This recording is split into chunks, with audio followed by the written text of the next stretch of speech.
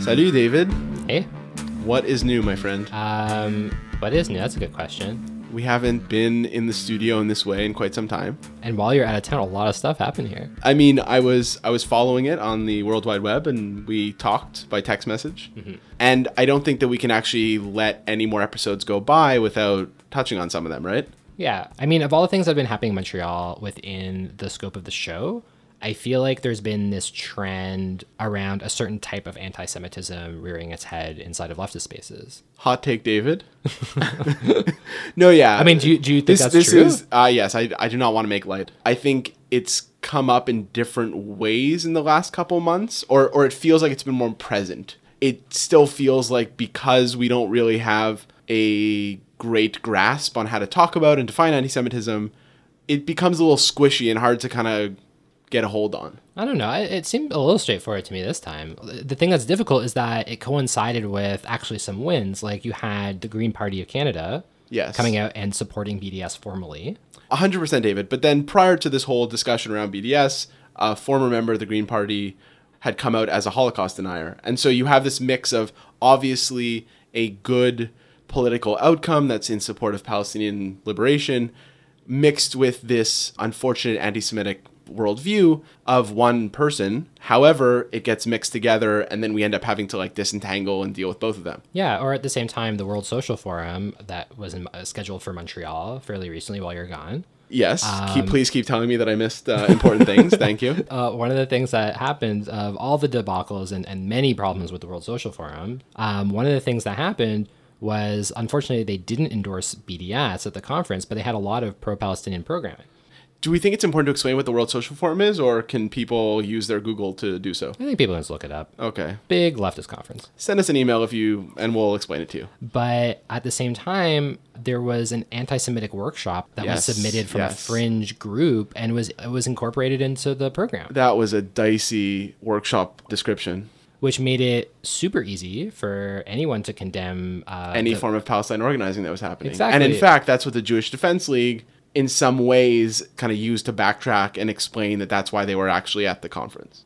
Yeah, but the thing is that I don't think it's so, like you were saying before, it's like very abstract and like we don't entirely have a handle on it. It just attaches itself. But I think it is more clear cut here. Like in all these situations, and there was another situation with a local progressive writer who we both felt was engaging in similar activity. Yeah. Where in leftist spaces where there isn't a systemic analysis of how power operates. Yeah. Increasingly, those spaces allow for conspiracy theorists. No, I know, but David, the thing that I'm saying is hard to disentangle is just the fact that a lot of people on the left and a lot of groups don't make that disconnect. But the thing is that like I don't think it's actually clear to people either on the left or generally the link between the presence of conspiracy theory with the inevitability of anti-Semitism. Mm-hmm. Yeah, so like unless they're intentionally confronted by a more robust systemic analysis. Yeah, no, I mean, I don't disagree with you. Yeah, and so over the past several months in Montreal, there have just been instance after instance of leftist spaces that have had their systemic analyses ideologically diluted and have allowed in 9/11 truthers and other conspiracy theorists. David, I don't think you could have created a better segue for our interview guest today. Unfortunately, this dynamic is not exclusive to the Canadian context. Several weeks ago in New York City, a 9/11 truther, anti-Semitic individual ended up speaking at what was perceived to be a fairly leftist space. Yeah, the space is called the Brooklyn Commons, and we're going to talk about it in our interview today. But they were hosting someone named Christopher Bolin, who is a far-right, white nationalist-affiliated anti-Semite and Holocaust denier.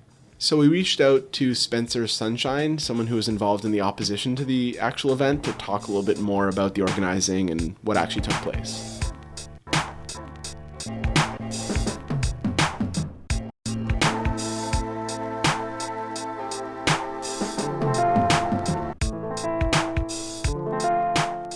Very sorry to cut in right here. What are you doing, Sam? I think that there are two things that we need to tell the listeners before we continue with the show.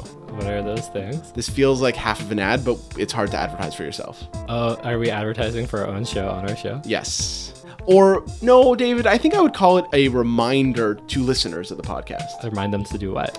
Two major things. Okay. The first one we've talked about before many times. Can you guess what it is? To subscribe to the podcast. I feel like most people who listen are subscribing, but for people who aren't listening, please subscribe. But this feels like a 0.5 because my one is. Okay, sorry. What are we asking for them to do? We're asking them to give us a positive review on iTunes. Okay. It really helps all the podcast gods. In fact, actually, if you email trafepodcast@gmail.com and say that you would like to write a review, Sam or David, aka David or myself, will in fact write the review, and you can just submit it onto the iTunes page. Highly unethical. Hello, iTunes. Point number 2 is something that we have not talked about before. What is it? The voice memo idea. Oh, yes. Okay, so if you have any input for the show, if you have a dispatch from the field of the Jewish institutional world, if there's anything you want to share with Trafe listeners or the host of Trafe, we think it would be really great if you just recorded it on, if you have a smartphone, you can record it as a voice memo. Any other recording device, record it similarly. Just keep it to about, 1 minute or so. Ideally lower than a minute. Maybe let's try for 30 seconds to a minute. But if you send that over to trafepodcast@gmail.com, we're going to include those in our show from here on out. So we'd love to hear any of your stories, any insights you have, whatever's going on. We'd love for you to send it our way. So David, could you synthesize this brief interlude? Write an iTunes review, and if you have any input or stories or things you want to share, just record it as a voice memo and send it to trafepodcast@gmail.com. Thank you so much. Now back to regularly scheduled programming.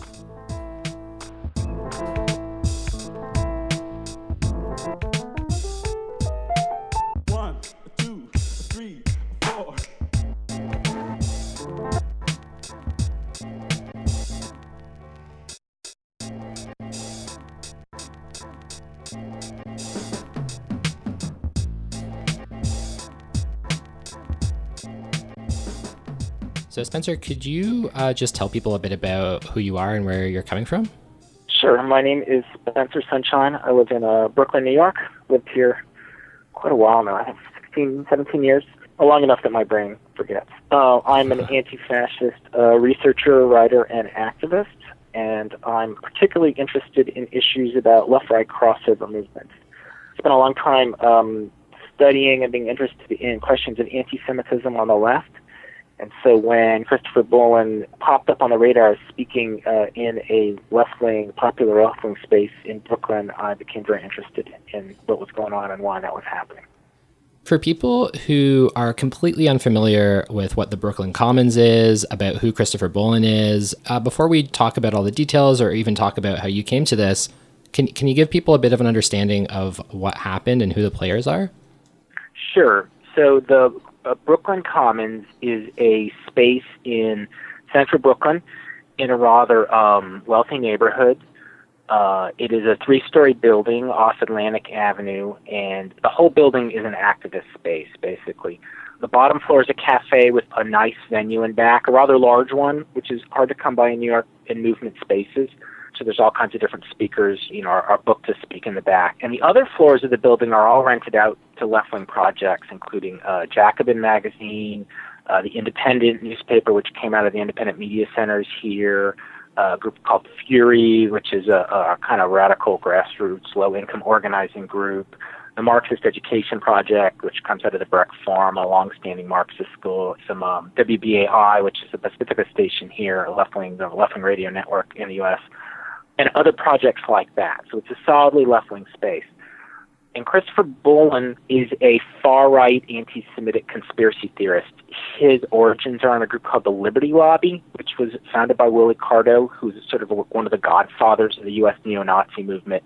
Now, Bolin worked for Cardo from 2000, or worked for the Liberty Lobby from 2000 to 2006. He was both a staffer at the American Free Press newspaper, and he was a contributing editor at this Holocaust denial publication, the Barnes Review. And during that time, he's said to be one of the first people that popularized this conspiracy theory that it was a Jewish cabal that did 9/11. So there's various permutations in the 9/11 truth movement who deny that it was part of Al-Qaeda who did the attacks. There are non-bigoted versions of the 9/11 truth conspiracy theory and bigoted versions. So this is the most bigoted of the versions. It was created by Bolin while he was a member of the Liberty Lobby, and then he broke with them in 2006. They fired him astoundingly for making stories up, since almost all their stories are made up. And he went out on his own. There's a small industry of 9/11 truth conspiracy theorists who give tours and sell books and collect donations from their webpage and all this stuff. And so he kept promoting this line that was a Jewish cabal. He says it's a Jewish Zionist cabal is usually what he says.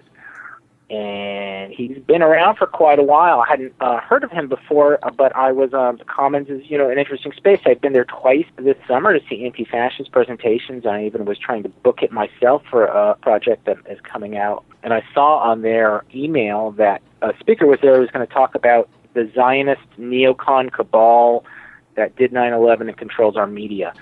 I was like, well, this is just all a bunch of anti-Semitic language here. And I looked at the guy's website, and he's a pretty explicit anti-Semite. He even says things like Jews are like wolves, doesn't care about Palestinian rights. So it's a pretty clear case that he emerges out of the neo-Nazi networks in the United States. This created an outcry in the left-wing community.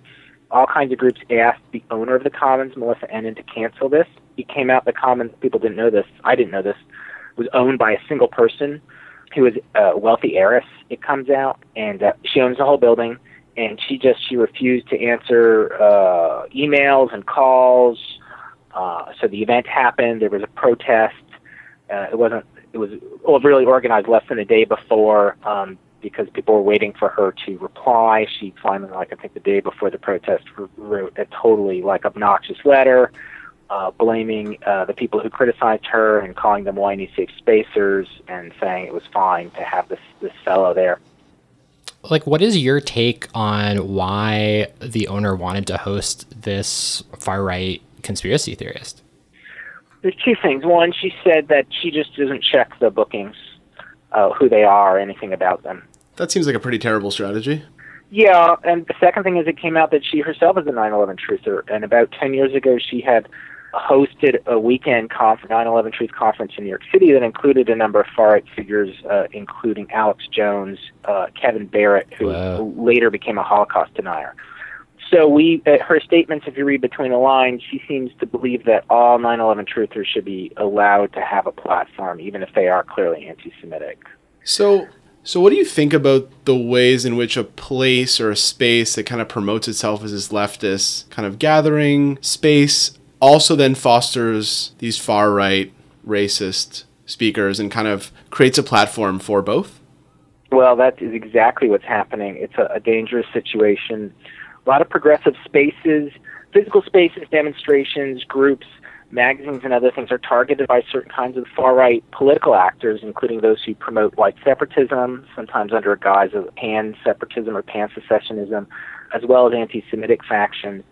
And people on the left need to exclude people who, we need to have a pretty broad range of what the discussion consists of, but once they really cross a line into pretty explicit promotion of white separatism, of anti-Semitism, of Islamophobia, clear narratives of anti-Semitism and Islamophobia, we need to kick these people out because they want to come into our movement. And in this case, it's a very intentional strategy of Boylan's people to target progressive spaces. In fact, this church in New York City, they targeted because it was a Presbyterian church and the Presbyterians endorsed BDS. And this church has a history of social justice activism that they're specifically targeting left-wing and progressive spaces to go and try to cross-recruit from them. And we need to make sure that they can't cannibalize their spaces and they can't use our platforms. We need to kick them out, and we need to pressure people to do the right thing about that. And Spencer, you were a part of a protest outside of the event at the Commons? There was a protest, and I did jump in and help. Somebody else called it, but I did help with the organizing. Yeah, how did it go? It was pretty good. There were about 30 people there. People were angry, and there's a lot of anger. It was mostly Jews, and there was a lot of raw anger. A lot of those people knew Melissa or had links to the Commons, and they really felt stabbed in the back by what she did. One person went in, and I think they bought a ticket or something, and they heckled from inside and got kicked out. Near the end, a few people walked in once the security had left and were thrown out. They hired, some really aggressive security, private security. One of them threatened me. Melissa came out, and the owner came out and argued with people, and people gave her their mind. It was pretty intense, not so eventful as you're used to in a really militant protest, but it was pretty raw and intense. People were really, really angry, and the arrogant response of Melissa has really poured gasoline in that fire. She refuses to acknowledge that there's even anything wrong with what happened, or that there could be something wrong with progressives hosting anti-Semites. And it seems from the internet, or it seems from stuff that I've read online, that folks are kind of not associating that much with the Commons from here on out. Well, no official boycott has been called. Almost all the projects in the spaces, or at least individuals from the projects, wrote letters asking her to cancel. Oh. A state senator and 2 city councilors made statements saying she should cancel. One class, not a university, it's an unaccredited school that teaches classes, that taught classes there, pulled all their classes, partly because they were taught a lot of Frankfurt School stuff, and the Frankfurt School holds that conspiracy theories in themselves, are linked into anti-Semitism and are problematic. And the person who ran the school was like, I can't talk against this on one hand and be part of it on the other, and pulled all the classes of the Brooklyn Institute for Social Research. And yeah, other people are definitely canceling. The Baffler canceled an event there. I and other organizers have not called for a boycott yet, although I'm sure other individuals are clearly promoting this. We're trying to sit down with the tenants, because if we boycott the whole space, there's all these progressive groups that are there who are on our side about this, and we want to. If we boycott the building, we boycott them, which we don't want to do. So we're all trying to sit down and have a discussion about how we move forward. Yeah, I know one of the groups that had used this space before this event was If Not Now, a leftist Jewish organization we've had on the show before. And I know that some members were involved in the protest and will no longer be using the space. So yes, it's true. If Not Now, as well as a number of Jewish organizations, as well as non-Jewish Palestine Solidarity organizations, made statements condemning this. I mean, this is not just an attack on the Jewish community in New York, but also it delegitimizes Palestine Solidarity efforts. It's bad news for everybody. Could you speak to that a little more, actually? I mean, obviously, it's anti-Semitic and it should be opposed, but it also negatively contributes to Palestinian solidarity efforts, right? Absolutely. I mean, this guy, he uses the word Zionist just as a pure code word, so it just doesn't, in the most obvious way, appear to be anti-Jewish, although there are explicitly and specifically anti-Jewish statements on his website. The interaction between anti-Zionism and anti-Semitism is very complex, and many people want to take all forms of anti-Zionism as well as all kinds of criticisms of Israel and claim that they're anti-Semitic. And things like Bulin just add fuel to the fire, because they can just, or that the left wing is anti-Semitic in and of itself. They can point to him as an example and then say, a whole left, or all Palestine solidarity or all anti-Zionism is reducible to Bulin's views. And so allowing him a platform gives ammunition to critics in a very easy way, in a very obvious way. Something that I'm wondering about is what the relationship is of Christopher Bulin to this burgeoning, like they're calling themselves the alt-right, but what his relationship is to this new white supremacist movement that we're seeing. I really think that there's a lot of relationship. The alt-right was originally a number of white nationalists, I think all in the United States, that were adopting some of the more non-traditional kinds of fascism and more intellectual forms of white nationalism, so some more academic justifications of racism and anti-Semitism, as well as third position politics, which is a kind of European fascist current that stresses racial separatism and anti-capitalism and often ecology and animal rights, as well as some mystical non-Christian fascist elements.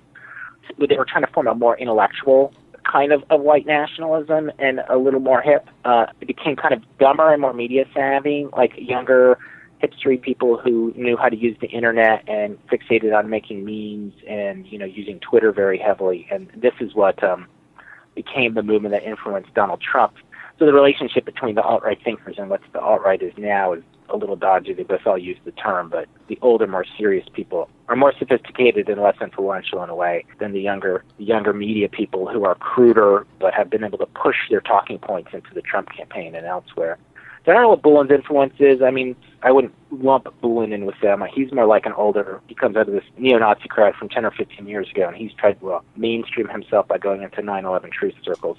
We touched on this a little earlier, but I wanted to know, or I want to kind of drill down a little bit on the question, as far as why you think certain left spaces might be susceptible to this kind of ideology. Like, do you think that, obviously it's very important for us to contest it for a multitude of reasons, but do you think that there's a vulnerability maybe, or a lack of power on the left, even within the left, that the spaces become susceptible to intrusions from people like this? You mean physical spaces or any kind of? I mean both, on both registers. I mean more on an ideological level.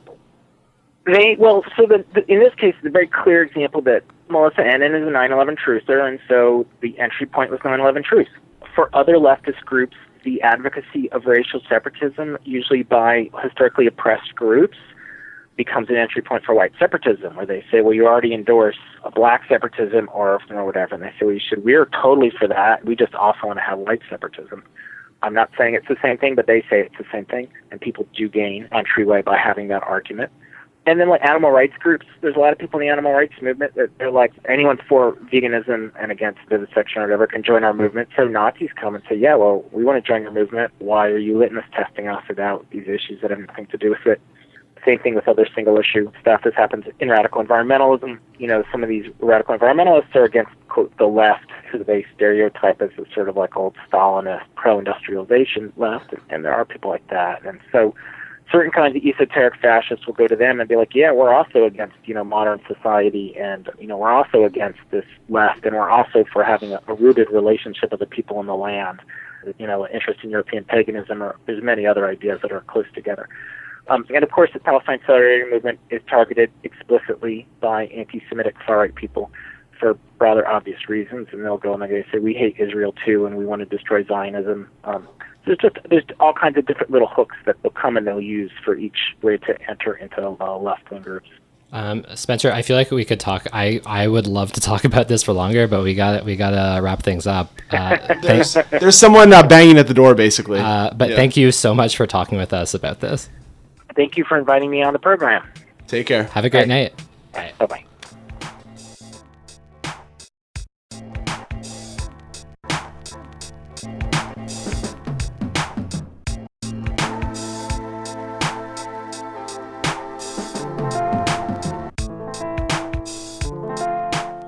So this is our first episode that deals with the radical right, Jews, anti-Semitism, and kind of the interplay between all of them. Yeah, we're going to be airing an episode that focuses on the rise of what's being called the alt-right in about 2 weeks. So keep your podcast feeds. Keep your ears peeled. Yeah, however you access our content, be aware that that's coming. So stay tuned. Also, the progressive writer that we talked about in the intro to the show, we actually had a conversation with him about the ways that we thought some of his work was fueling anti-Semitic tropes. So if you want to hear an hour of us talking with him about that, you can look in the show notes. We put a link in there.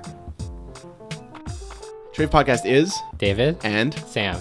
Where do we record this episode? CKT. Under the giant cross of secularism. Unoccupied Kanagahaga territory. No thanks to the person who runs the Brooklyn Commons. Nope, certainly not. David, we already mentioned this before, but people should give us an iTunes review and send us voice memos. Mm-hmm. Follow us on all the social medias. What else do we say here? See you soon. Bam, bazinga.